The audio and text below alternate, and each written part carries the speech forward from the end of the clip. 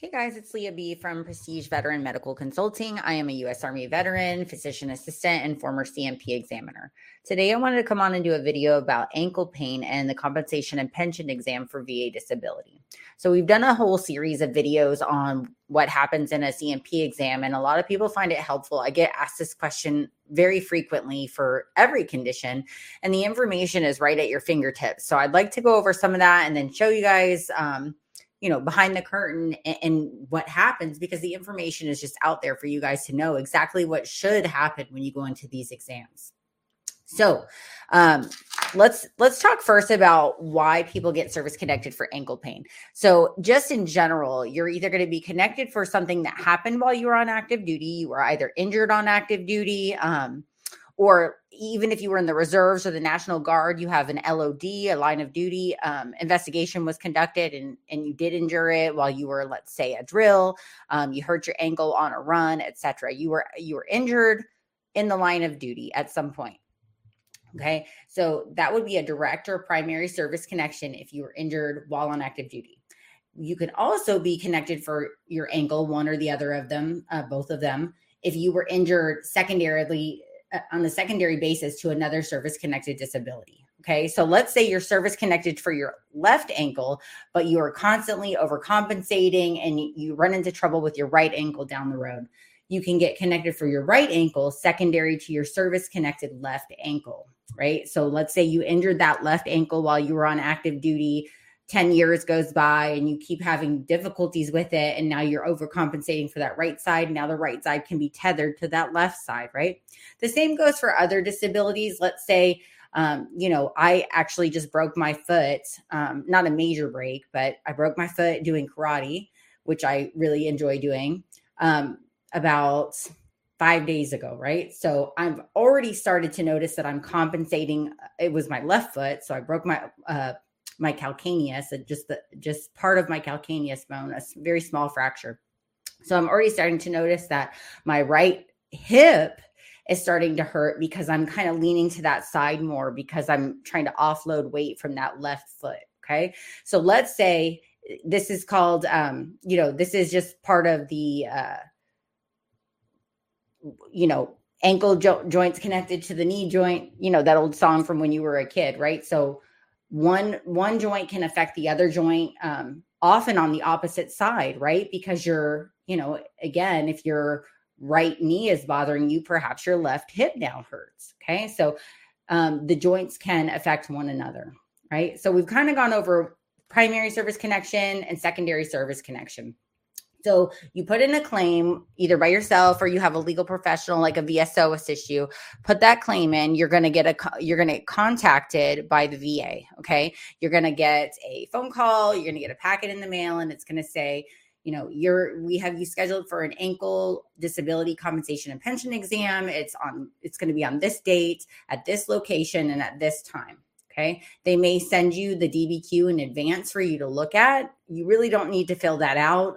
The C&P examiner is going to fill it out. If you want to, start prepping and understanding the questions they're going to ask you, that DBQ is there for you to review. And we're going to go over it today so you can see it, but they should send that to you in the mail as well in advance of your exam. So you kind of know what to go over. So when I say the information's at your fingertips, the VA wants you to have the information. It's just such an overwhelming, system that there's so much paperwork, there's so many different things. It's just very hard to understand, but they send it to you. So it's very important that you read the papers that you get in the mail, because it will outline everything about what's expected of you. If you get denied for something, it tells you why. It's just veterans can kind of get very frustrated and just really not understand, but they really do explain to you in those packets of paper that they send you what's going on.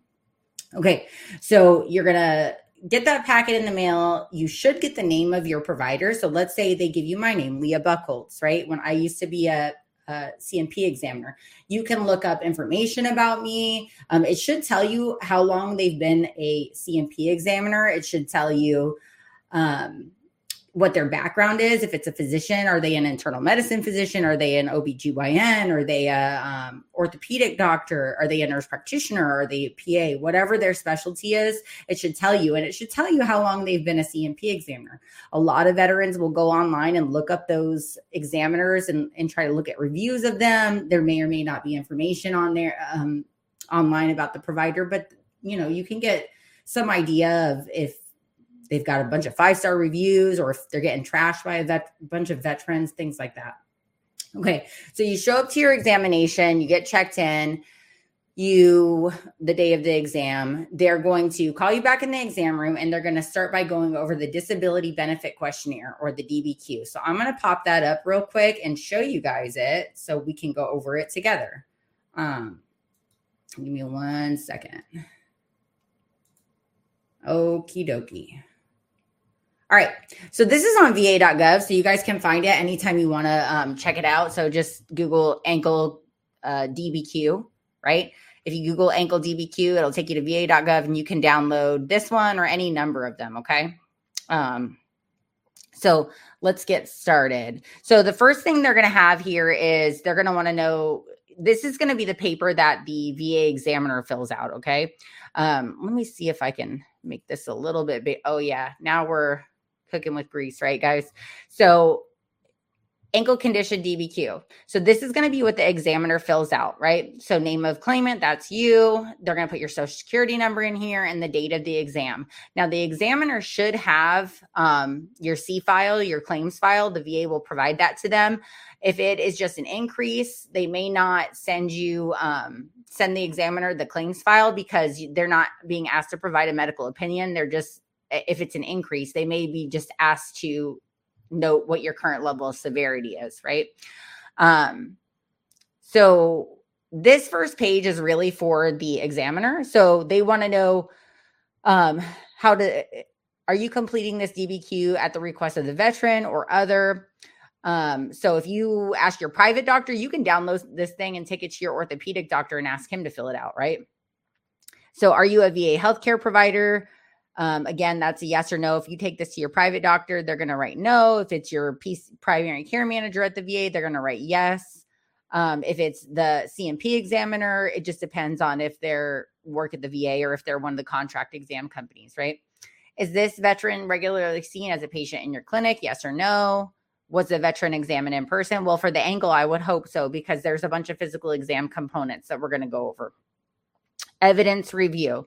No records reviewed, or records reviewed were as follows, right? Claims file, orthopedic notes, service treatment records, whatever. It goes in this block, okay?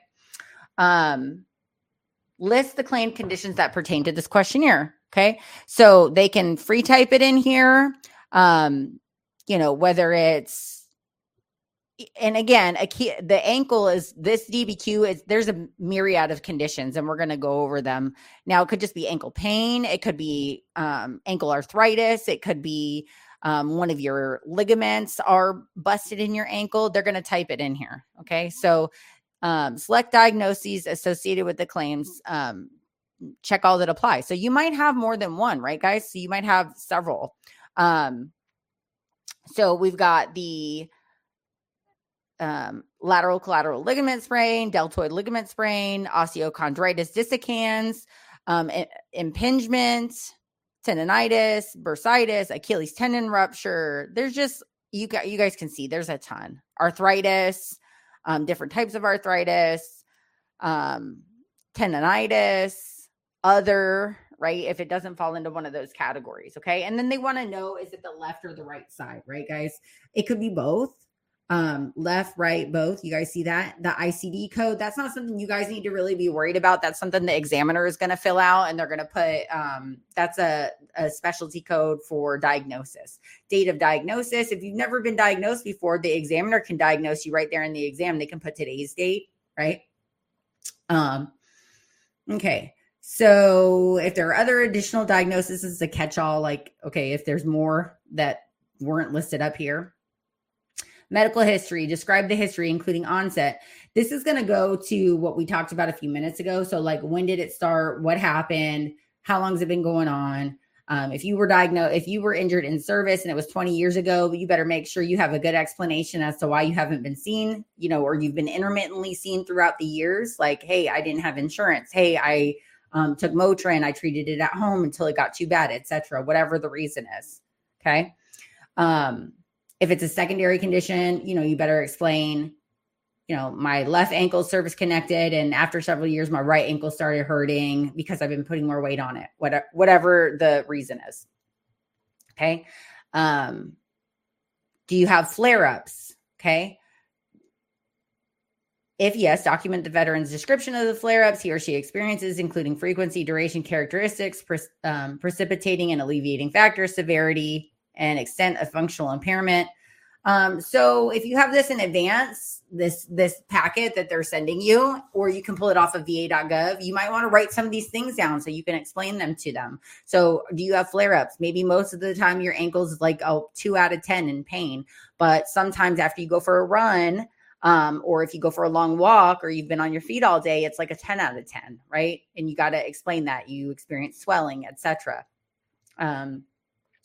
Does the veteran report having any functional loss or functional impairment of the joint extremity being evaluated on this questionnaire, including but not limited to after repeated use over time? Okay, so functional loss or functional impairment, right? What does that mean? It's pretty subjective, I guess, up to what the examiner considers functional loss or functional impairment of the joint. So again, just being very descriptive of, maybe the flare-ups are, hey, it gets worse, after I do this or that in the previous question. But this question, maybe you're going to say functional loss as, hey, I've got difficulty walking on it and I've got to use a cane sometimes, right? Do you report history of instability of the ankle? Because instability can be rated separately, right? So yes or no, right? So you're going to describe the instability in your own words, right? And they're going to annotate it. So now the range of motion. This is an important part of the exam. So they're going to do range of motion. Either they're going to mark it's normal, unable to test, abnormal, or outside of normal range, or not indicated. And then they're going to explain why. If abnormal, does the range of motion itself contribute to a functional loss, right? So again, this is the right ankle and the left ankle you can see up here. There are more descriptions here. I don't want to bore you guys by reading every single part of this. This is going to be important for you guys to read over before you go to your exam as well. So it does say here, for any joint condition, the examiner should address pain on both passive and active motion. So whether they're moving it for you or you're moving it for yourself, weight bearing and non-weight bearing. They should be testing both joints so that they can compare and contrast them, right? Unless it's contraindicated, such as if the veteran may cause the veteran severe pain or risk further injury. An explanation must be given, right? If you're in pain, you better tell them you're in pain because they're not going to know. It's not magic. You have to tell them, hey, I'm in pain for this condition when you're moving my ankle around. Okay, so they're going to do plantar flexion and dorsiflexion. That's when they're going to kind of move your foot up or down. They're going to be expected to annotate the range of motion. So they should be getting out a goniometer and they should be measuring your range of motion. Okay, they should measure it with degrees. A goniometer, I've done this video before. You guys can check it out about range of motion measurement. They should be using a tool to check that, right? They shouldn't just be eyeballing it and guessing what your range of motion is. Is there evidence of pain? Yes or no? Is it on weight bearing, non-weight bearing, active motion, passive motion? That's whether they move you or you're moving it yourself. Is there evidence of crepitus, tenderness, or pain on palpation? So they're going to have you do range of motion several times, at least 3 times to get, these different values. They ask, are you being examined immediately after repeated use over time? Yes or no? That's kind of for them to see whether repeated use over time means, does it get worse after you use it several times versus when you just wake up and you haven't used your ankle that much that day, right? Is today's exam being conducted in a flare-up? Yes or no?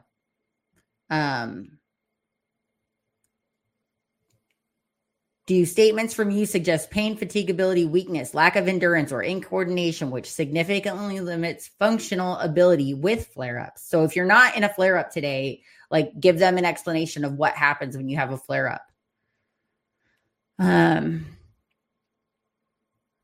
Additional factors contributing to disability: less movement than normal, disturbances of your locomotion or gait, deformity, swelling, interference with sitting, atrophy of disuse. So are your muscles getting super like atrophied, right?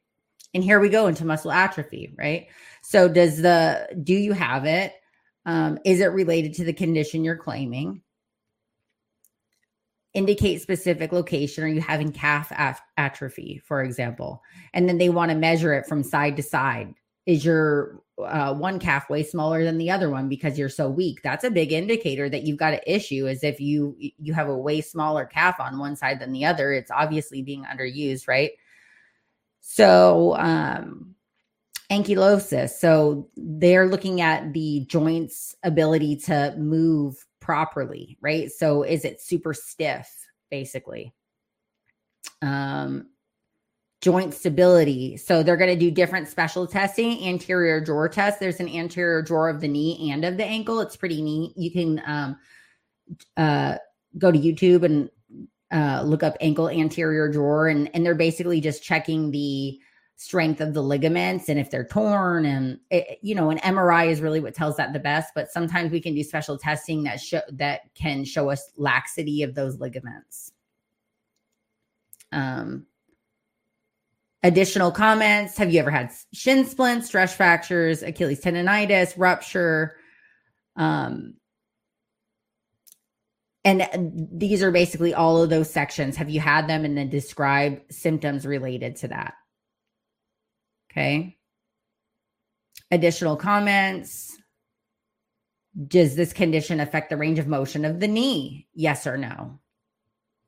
And then it says if it's yes, they're supposed to do a knee condition exam as well to see if you can get rated for that. Surgical procedures: have you had any surgeries and total joint replacement or any other surgeries? They want to know all that information. Other pertinent physical findings is just a catch-all.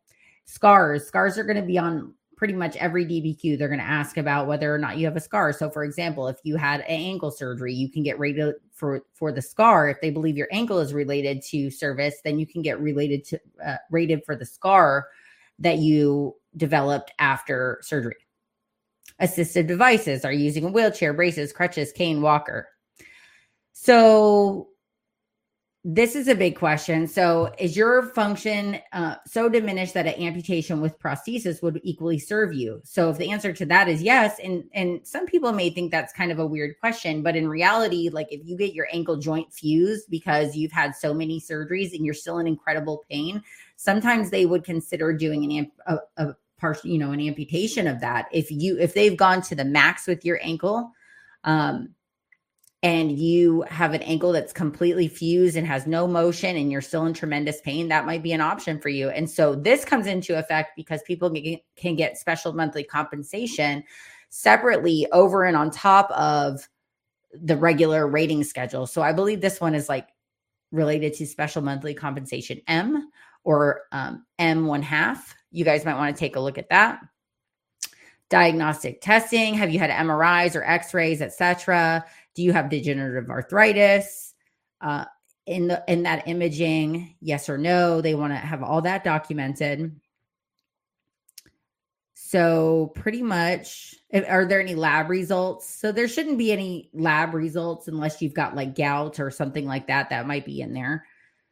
Functional impacts: does it impact you at work? So those might be some notes you want to take if you are a construction worker, or if you're constantly on your feet, if you are, maybe you're a ballet dancer, who knows? If you got problems with your ankle and it impacts your work, you need to be able to discuss some of that, right? And then the examiner is going to sign off on this. Okay, let me get this, stop this screen share. Okay, so I hope that was helpful to you guys. That was a really long DBQ. It shouldn't take a super long time for the evaluation, but that is one of the longer DBQs. They need to know all that information to get you rated and to see if there's some secondary other conditions like that knee or the scars, etc. So I hope this was helpful. And please let me know if you guys have any questions, drop them in the comments or reach out anytime. And thanks for watching. See ya.